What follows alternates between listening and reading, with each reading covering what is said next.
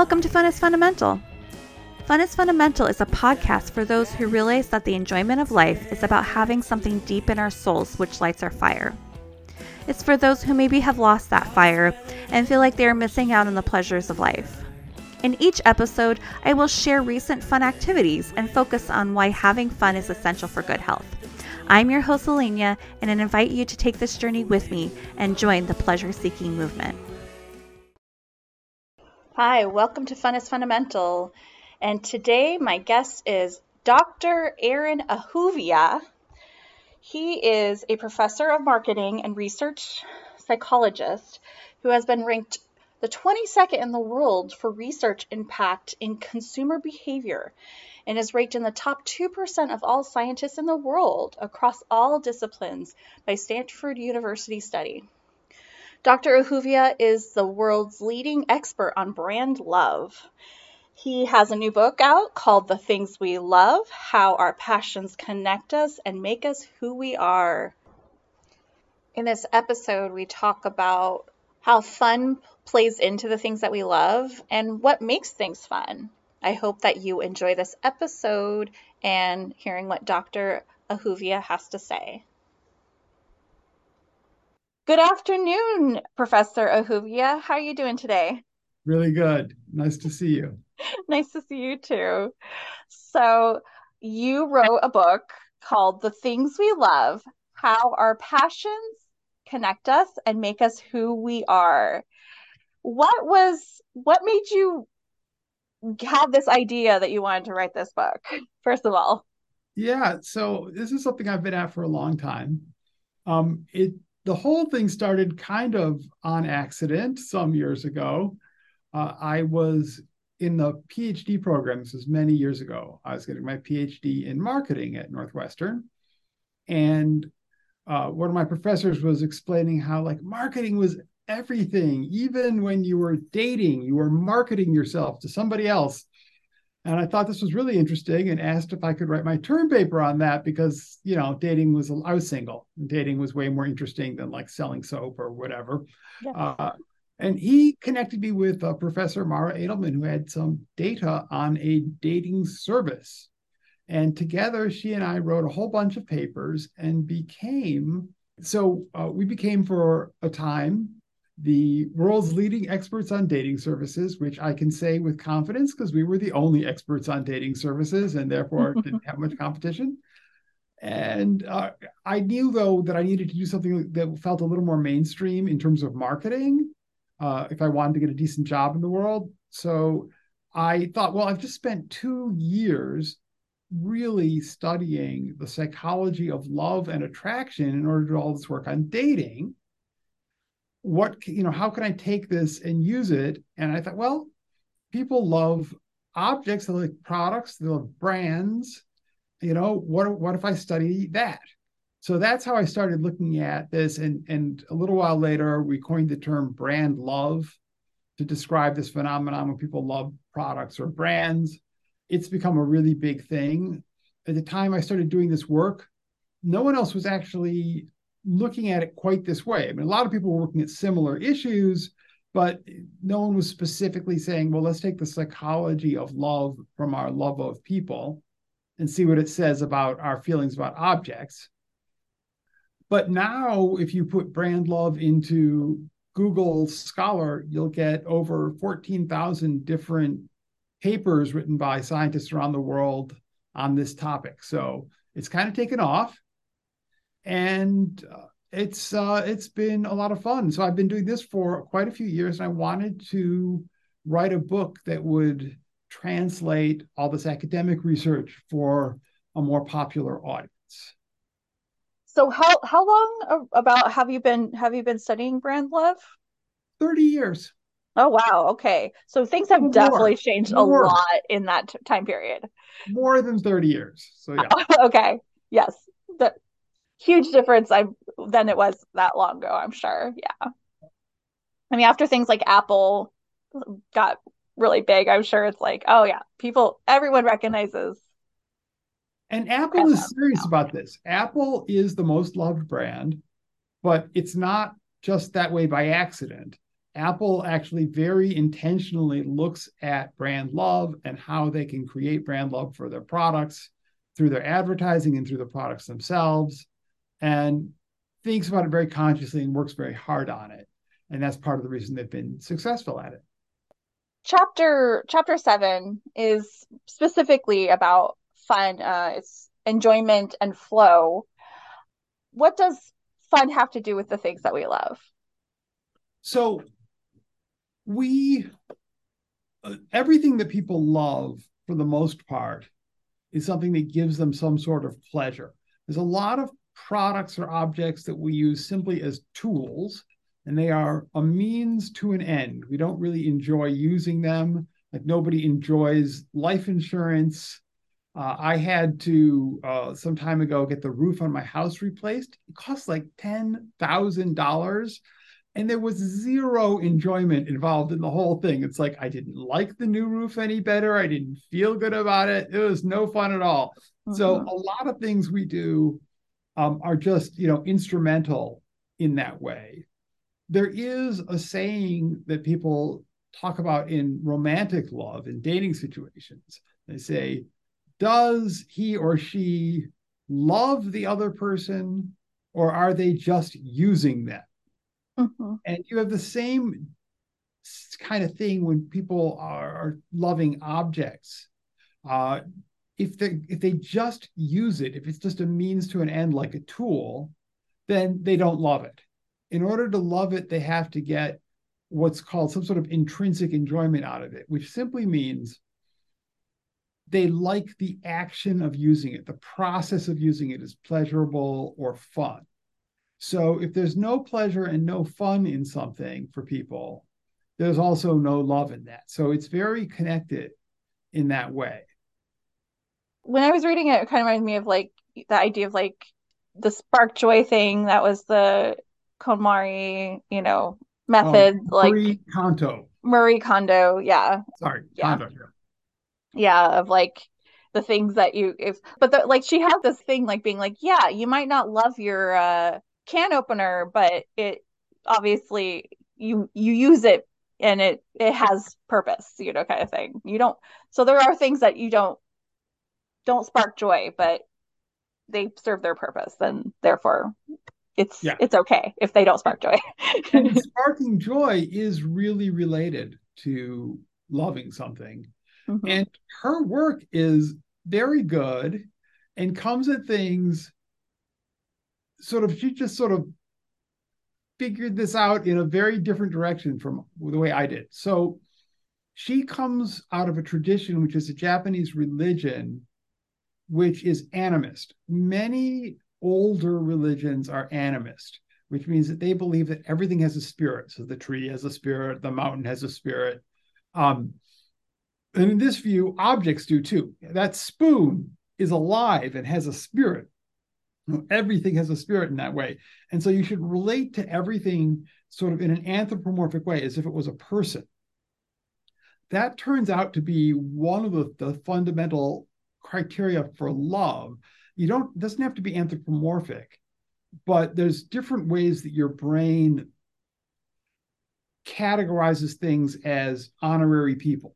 So your brain thinks about people in a certain way, and it thinks about objects in a different way, except occasionally it'll promote an object to the status of honorary person. And then, for that object, it thinks about it in some of the same ways it thinks about a person. And one of the ways it makes that promotion is if the object kind of looks like a person. So if a child relates to a teddy bear, their brain is treating that teddy bear as if it was a human being. And that's why they love that teddy bear. And there's a lot of other situations in which we relate to things like our pets. Um, you know, I don't know about you. I've got dogs. Do you have any pets? My roommate has a dog, and so I obviously spend time with this dog. You have a dog by extension. Yes, Like yes. it's a dog in law or something like Yeah, kind of like that. Yeah. that. So I don't know. Do you talk to your dog or this dog that you live with? Oh yeah, I do talk to him definitely. Yeah, I got two dogs. I talk to them, and I don't just say things that they might understand, like dinner time or walk or something like that, which they clearly understand what those mean. But Hmm. I'll have in-depth conversations that they obviously have no idea what I'm talking about. Yeah. The reason I'm doing that is because my brain, even though consciously I know they don't understand what I'm saying, unconsciously, my brain is still categorizing them as human beings, and it's creating behaviors like talking to them that are appropriate for people. Even though at a different, more conscious level, that's ridiculous. But that's kind of how we deal with dogs, and part of the reason, or cats, and part of the reason we like them so much is because Hmm. our brain treats them as people, and that's part of our love for them. And we really love dogs and cats and other pets. Yeah. And but your brain does the same thing. It treats other things as honorary people as well. Um, One of the ways it does that is, as I said, if it's anthropomorphic, if it looks like it, a lot of times we love things that don't look like a person. And so our brain is still treating them as an honorary person, but it's doing it for other reasons. So one of the other reasons that's very common, much more common than something that's sort of looking like a person or being an android or whatever, much more common is that we associate it with a person. It's connected to a person. And so when we think about the object, we also think about the person, and that sort of tricks our brain into treating the object like a person. So that's a second big way. And then the third big way is that it becomes part of our own identity.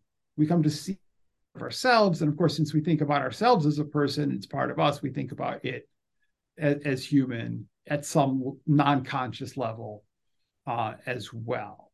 So I forgot what the original question all at the beginning of this was, but Yeah. I that's don't the remember basic either now. structure of things. That's the basic structure of things, and we'll Yeah. probably get back to whatever the original question was at some Yeah. point. Well, I had uh mentioned Marie Kondo, I guess, Oh, but Marie I Kondo, don't remember thank you. like what brought us there. No, thank you. But Marie Kondo, thank you for reminding me where we were. Yes. So everything you love, it's because your brain at a non-conscious level is treating it as a person in some way, shape, or form. Marie Kondo's whole thing is consciously, she thinks they're all people.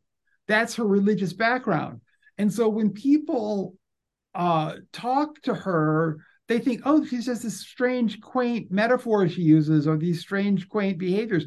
But they're not strange, quaint behaviors. That's her religious system and what she, the way she believes things work. But what's nice about that is that not every problem we have, but there's a certain type of problem that we have that arises from thinking about things as if they were people. So hoarders are people who think about a lot of things as if they're people. And hoarders have a hard time getting rid of things because love is at its core a motivational system that tells you don't get rid of this. So if you think about it, like suppose you had an alarm clock and you didn't program it to do this, but at some point, like 3, 2 o'clock in the morning, midnight, it would just go off at random and wake you up, right? You would not take very many times of it doing that before you threw it away and you got rid of that thing. Hmm. If you've got a small child, they're going to wake up all the time and like wake you up too.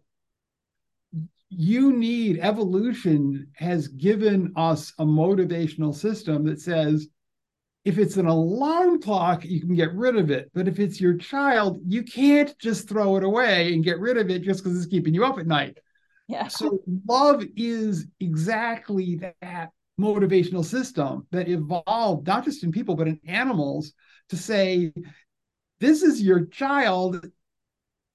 When it's upset in the middle of the night, you're supposed to comfort it. You're not supposed to like throw it away. Yeah.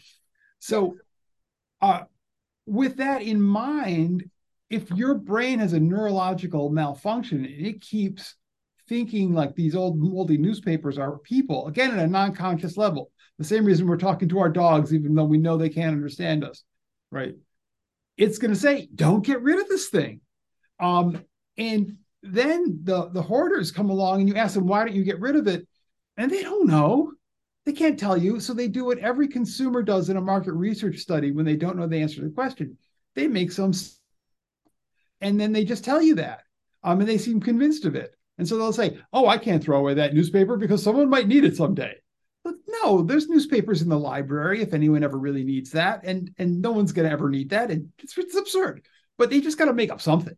Right. Mm-hmm. And so that's what they're coming up with. So how do you help someone? Because we all have that. We're not hoarders, but we do have a little bit of that. Unfortunately, if you're a hoarder, it's just like a really bad thing. If you're a normal person, it's really not that bad a thing. It's just a little quirk, right? But we fall in love with things like an old teapot, like and maybe it's broken. Like I've got this teapot, and I'm not sorry I do this at all, but it was made by a friend of me. It was a gift, a friend of mine, I should say. It was a gift.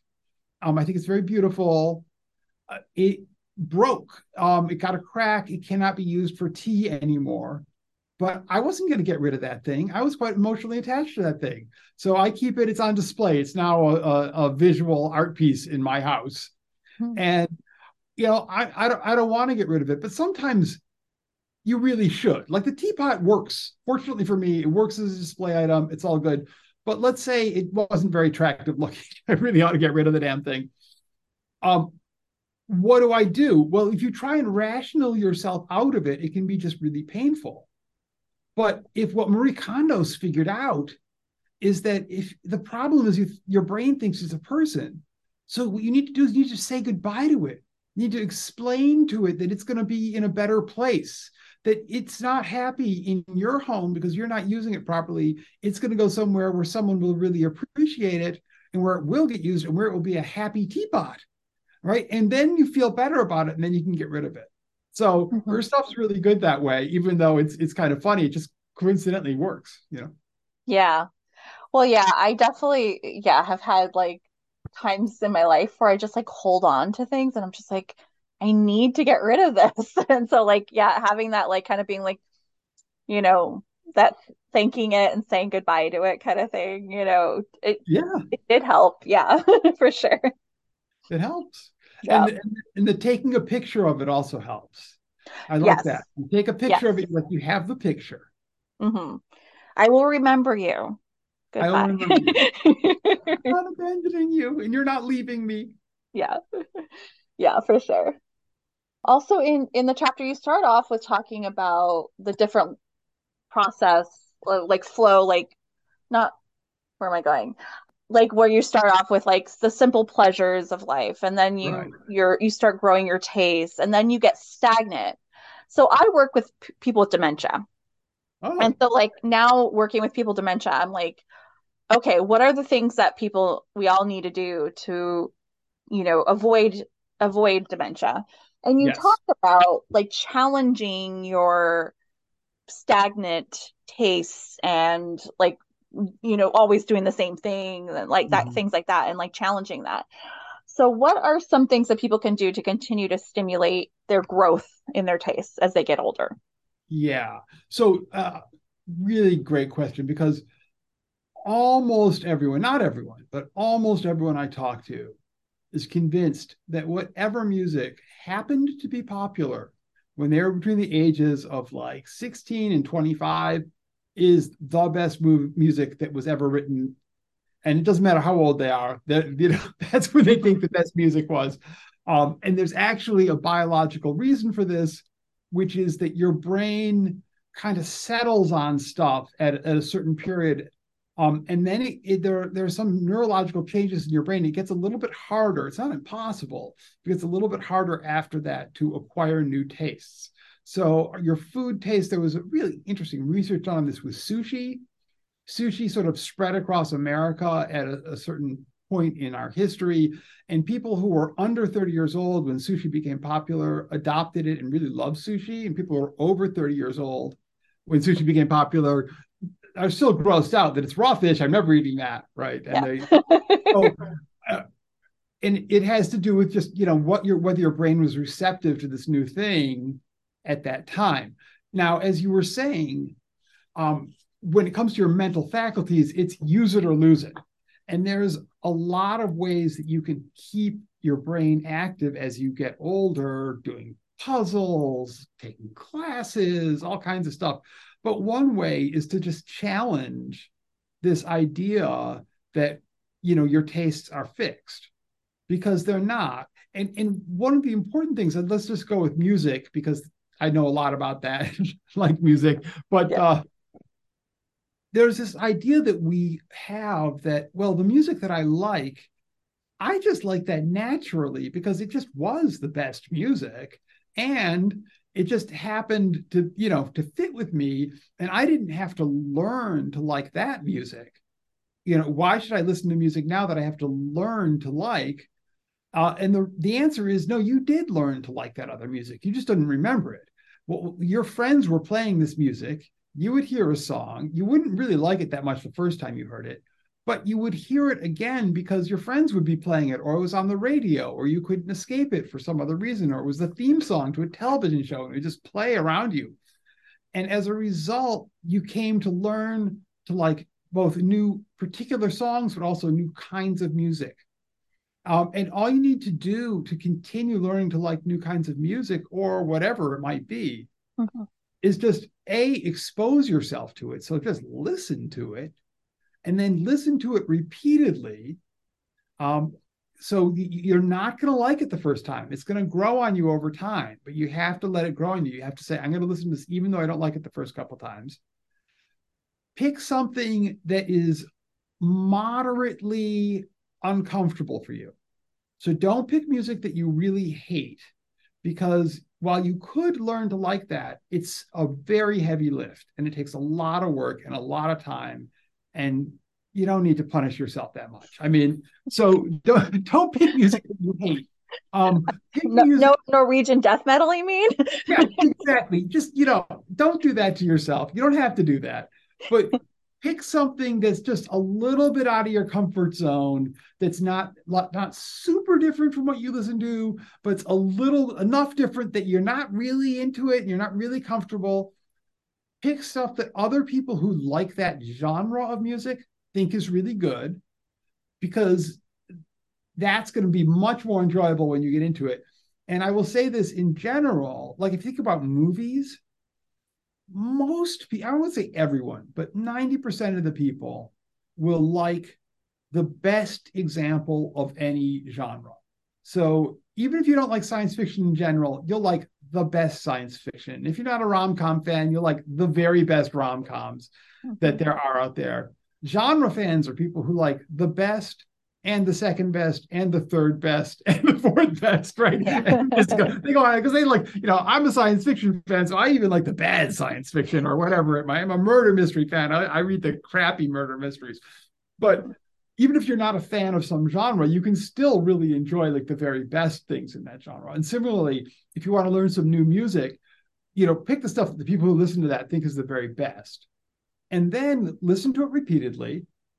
Maybe before you go to, as your commute, say I'm going to listen to a couple songs, every time when I start my commute. And then I can listen to something else, but I'm going to go through these three songs. Mhm. And when you listen to it, ask yourself, what's good about this music? The people who like it, what do they like about this? And in the beginning, this will be a little hard, but as you go on, it won't be hard to answer those questions. It'll become obvious to you. One last trick, at least with music, but imagine that you're playing the music. Put yourself in the position, like have a fantasy of singing the song or playing that guitar solo or whatever it might be. That also helps a lot. I've noticed that people um, are like tend to like music that features instruments that they play. If you play piano, you're going to like to listen to piano. And I think part of the reason is it's much easier to imagine yourself as the person playing it. So if you want to, if you're not interested in football and you want to learn to like football, kind of imagine that you were one of the players. Imagine that you're the quarterback, right? And what you're doing, and that'll help you get into it a little too. Oh, thank you. How about we talk about flow a little bit? So you had like this like idea that flow is where skill and challenge meet. That's Exactly. correct? Yeah. Yeah. So this comes, the original work on this was done by a now famous psychologist named Mihaly Csikszentmihalyi. And his basic model works very well. He calls it the flow model. And he used it to explain what he called peak experiences, which are these just like these amazing, great experiences that happen very rarely in your life. What's nice about it is actually it does explain those peak experiences. It also explains just everyday normal fun that we have all the time. Mm-hmm. So if you think about a video games are super popular. They are now a larger industry than the movie industry and the music industry combined.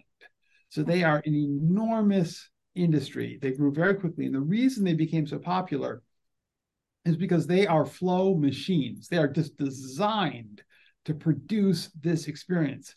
So if you think about video games, it's really easy to understand how this works. So every video game presents you with a challenge. If it's a first-person shooter, you got to shoot the monster. If it's a sports game, you got to like dunk the basketball or solve the puzzle or whatever the heck the challenge is. But there's always some sort of very clear goal. And the goal has obstacles. It's not super easy.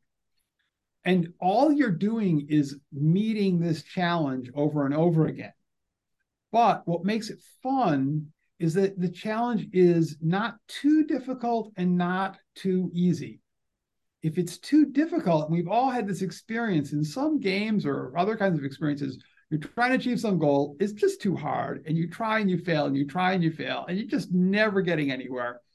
You get really angry and frustrated. It's not fun. Nobody likes that. Mm-hmm. On the other hand, we've also had this experience where it's too easy, and then it's just totally boring. So what is the interesting, engaging thing is if you really focus and concentrate and you give it your all, then you can just do it. And what the pleasure actually is it's the experience of that focused concentration. So what makes it fun, what makes most fun fun, is that you focus your concentration on something and you're really engaged in that.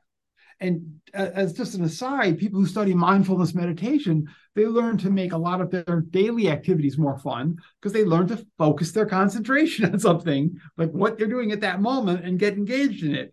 And what games do is games set up an artificial situation that helps you focus your concentration on some task and get really engaged in it. So then with a video game, as you get better at this game, what the game does is it gets harder. And that's what makes video games so compelling, is they're able to keep you right on the edge at all times, where the video, you're always just able or almost able. So you start off at a certain level and you fail and it's not fun, but you get a little bit better. And as you get better, you get rewards. Your brain gives you rewards for making progress. And then you get to the point where you can succeed and you're really happy because you've achieved your goal. And then, bing, there's a new one and it's a little bit harder. And so it keeps you in that perfect state all the time. Whereas a lot of other activities don't have that flexibility of making things easier or harder. And so you can get stuck either where it's too hard and you're just getting frustrated, or it's too easy and you're bored. Mm-hmm. But if you look, and we could talk about other things, and maybe we should, that's sort of interesting, is like you can say, okay, that's really clear to me how that works with a video game. But does it work with food? Does it work with music? Does it work with television shows? Does it work with movies? And Mm-hmm. the answer is, if you think about it, yes, it does. So what are some things that obviously, like, if something's too challenging, more exposure to it would make it less challenging, right? Partly. Yes. But is Right. there other things that we could do to make something that's too challenging that we're getting frustrated by into something that we could enjoy more? Yeah, that's really so. So what you want to do, like, let's think about just a bunch of common examples because it goes way beyond video games. So certain movies, like art house movies, I find them really boring. The reason I find them really boring is that they're too challenging for me. uh, that the pleasure in a lot of those movies requires you to know all kinds of things about other movies and all sorts of things about film theory. I don't know any of that crap, and so I just find them incredibly tedious and don't like them. Whereas other movies that are like kids movies, I find incredibly boring because the challenges they present are too easy for me. So I Mm-hmm. got to find the right movie where it's sort of a fit with this, right? Mm-hmm. And similarly with music, some music is really challenging. I mean, there's some bebop jazz. I like it somewhat, but really it still is just a little too hard for me a lot of the time. Uh, but there's other music, that I find really repetitive and boring. It's too easy for me. And so again, you got to find that right sort of that right fit for you. And it could be an activity like skiing, right? Where you go on a slope, it's too hard, you're just falling and hurting yourself constantly, or it's too easy and you're not challenging it and it's boring. So in Mm-hmm. all those situations, if you've got something that's too hard, um, there's two routes you can take. One route is to try and make it easier, right? And I'm not quite sure, it depends on the situation, but there may be ways that you can sort of reduce the challenges a little bit or shift the challenges. Like if you're at a ski resort, get off the Black Diamond slope if that's too hard for you, right? And just find something that you're going to enjoy more. So to make it easier, or you can do things to increase your skills, to make yourself better at that activity. Mm-hmm. Obviously, lessons and practice can do that, but other kinds of things can do that. So here's a crazy one. If you have a certain number of sort of amount of mental resources, and if you're distracted, you can't concentrate, and therefore things get you can't handle things that are as challenging. So if you are watching a movie and it's really going over your head, put away your freaking phone and pay attention to the movie. Yeah. Right? And you may find all of a sudden that it's not that it's more interesting because you're paying more attention to it. With food and wine, if there's also a lot of challenges in sort of discerning the very subtle flavors there, and you can do that. You may notice that wine people, when they taste wine, they will often close their eyes.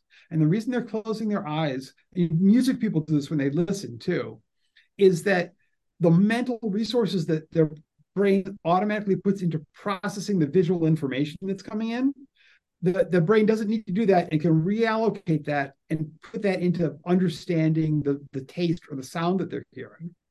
And what I found that is cool, that looks a little weird, but really works. If you were tasting like wine, you really want to do it. Not only do you close your eyes, but actually put your hand over your eyes when they're closed. Because when your eyelids are closed, there's still some light coming through. And Mm-hmm. that light is still hitting your retina and is still causing your brain to process that. If you put your hand over your eyes and no light comes through, then you get more brain power to put on the taste, and you can actually taste things better. Mm-hmm. And that will help you step up your skill level a little bit and enjoy something that's complicated a little more. Mm-hmm. What about like the things that are too boring? Like how can we I know you talk about complexity, you just talked about subtlety, the intensity of the stimulation, and then obviously specialized knowledge with wine sometimes that makes things more interesting too. But Would you like me are to go through those for just a second and explain those? mhm, Because sure. I think for the listeners, there's underneath like the question then is like, well, what makes something more or less challenging? Why are something, if Yeah. it's a ski slope, it's really obvious like why this ski slope is really steep and it's full of bumps, why that's going to be hard, and Yeah. this not so steep ski slope is going to be easy. But for other things like a movie, why is one movie more challenging than another movie, or a glass of wine? Why is a glass of, it just doesn't even at first seem to make sense. Mm-hmm. But there are four different things, and this is something that I've sort of pulled together that's a little past what Csikszentmihalyi was doing. There's four things that really I found make something more or less challenging. So one is how complicated it is, and that's pretty easy to understand. And for music, that kind of means like how many different instruments are playing at the same time and playing different things. It's sort of like just complicated. Or if it's a glass of wine, how many different flavors are happening at the same time? Or if it's a movie plot, like how many different plot lines are going, and is it all in chronological order, or are there flashbacks? And all of a sudden you've got to like, wait, was this scene occurring before the other one or after the other one? You've got to put it all, rearrange the time order, like all that kind of thing makes it more challenging. So that's complexity. Subtlety is like, how carefully do you have to catch the nuances of something? So a lot of times if it's a fancy art house movie, the characters' facial expressions will be very underplayed, and you've really got to pay attention to what's going on to like figure out what are they really feeling, and that's what they're saying. Well, what do they really mean? And you really have to detect that kind of nuance. Whereas in a more popular movie, people express themselves more evocatively, right? And even if you're not really paying attention, you're really paying attention to your popcorn, you can still figure out what's going on or what they're feeling or what they're saying. It's like more obvious. Mm-hmm. So subtlety is one of these things that makes things more challenging. So we've got the complexity, subtlety, the intensity of stimulation, which is funny because it's kind of the opposite of subtlety. So subtlety is being able to like taste the difference between two flavors in food that are to each other, but a teeny bit different, right? Can you taste the difference? Intensity is like a food that's really strongly flavored. And in general, as people get more experience with things, they like things that are more intense. So people who eat spicy food, as they like spicier food. And a lot of people watch movies, as you watch them more and you get more into it, you tend to like more intense movies. People who are into action movies want more action, and people who are into romance movies want more romance, or whatever it is that builds up there. So that sort of intensity, and people who are new to it often find that like it's too much. They find that uncomfortable in whatever it is. And then the last one is specialized knowledge. And this is that, does enjoying this thing require you to know stuff that you wouldn't just know in your ordinary life otherwise? So I'm mentioning like the art house movies.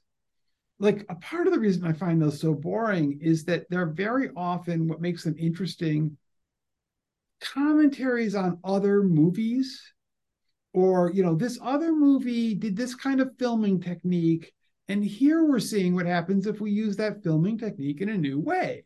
Well, you don't know about the other movie, you don't know what the hell that filming technique is, that's not going to be interesting to you. Or baseball, right?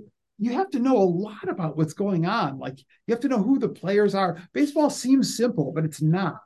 People who like baseball tend to be people who know a lot about baseball.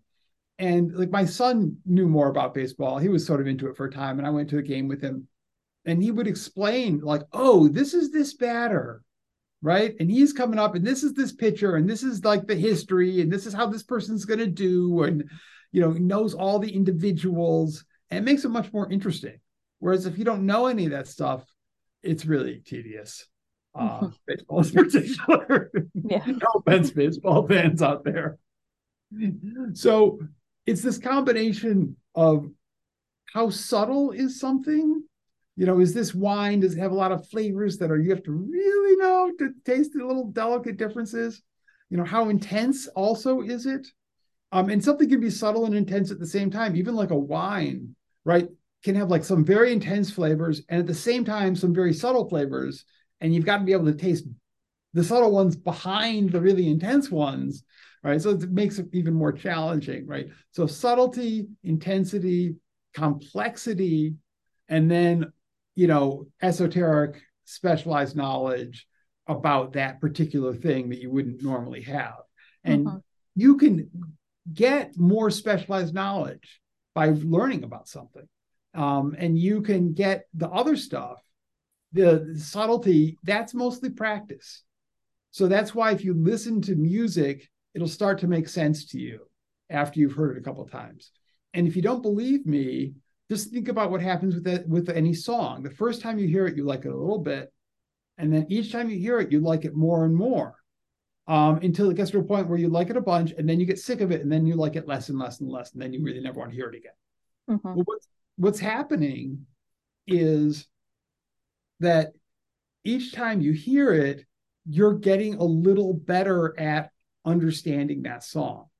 So if you think about like someone going down a ski run, right? They're a mediocre skier and it's a moderately challenging ski run.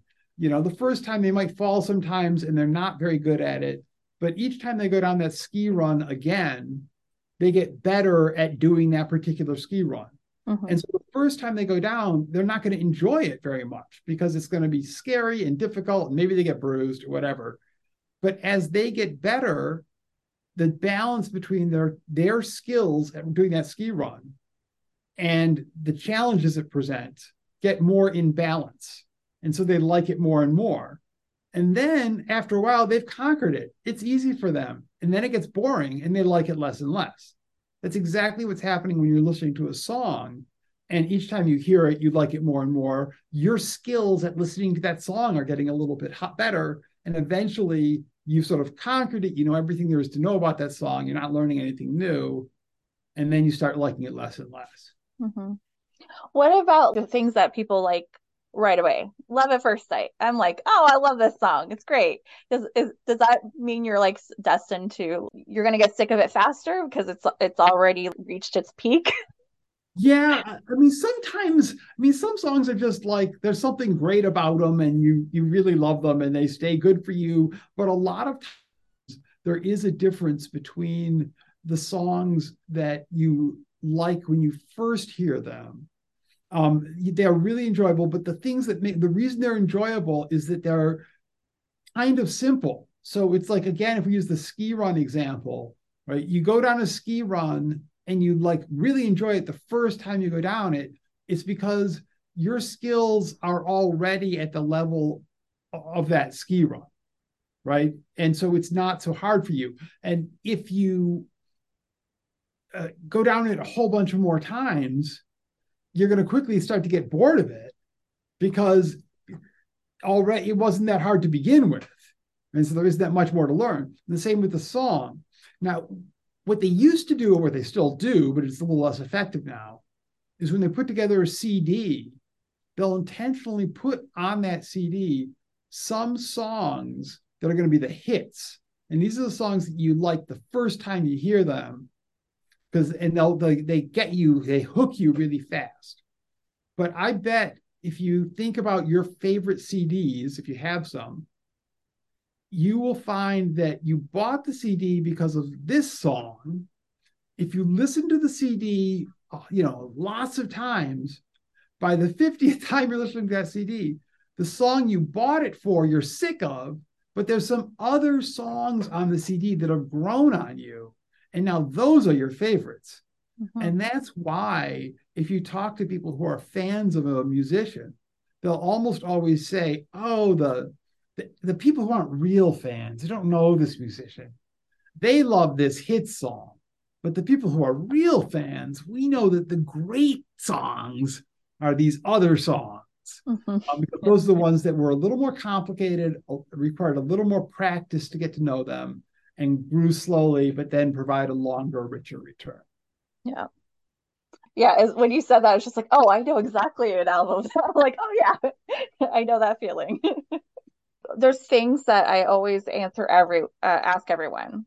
Sure. How do you define fun? Obviously, like flow is part of it, but is there any other part that you feel like is part of fun? Mm-hmm. I would say that flow is the biggest part, but the other part might be your positive attitude, because I do think there are opportunities that we have to find things fun, and we miss those opportunities because we come at them with a negative attitude.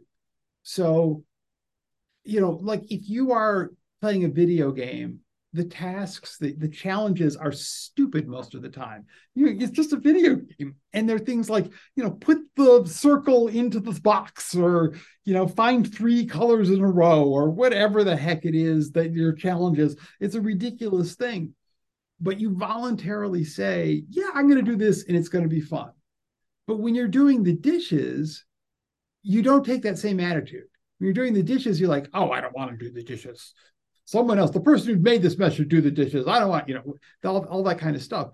But if you just said, you know what, I'm going to treat this like a game.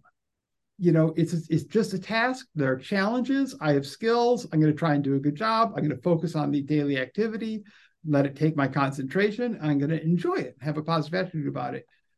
You can find a lot of things to be fun. All right. Well, thank you so much for being on, Professor Ahuvia. Thank you so much for being on. Where can everyone find your book and connect with you on social media? Yeah, so the book is called The Things We Love: How Our Passions Connect Us and Make Us Who We Are. And you can find it at most bookstores, certainly any of the online retailers. You can find it. A friend of mine once said it would behoove you to remember Ahuvia. So if you remember the name Ahuvia, Ahuvia, it's phonetic. You can put it in. You can find it anywhere. I also have a website called thethingswelove.com. It's pretty easy to find. And there you can sign up for my blog if you're really interested. I've got a blog with Psychology Today, and I'd be happy to send you that. That sounds great. Thank you so much for being on. Sure. Thank you for having me. And wonderful podcast. Thank you. And nice to get a chance to talk to your listeners. Have a great rest of your day. Thanks. You too. Thanks. Bye now. Bye.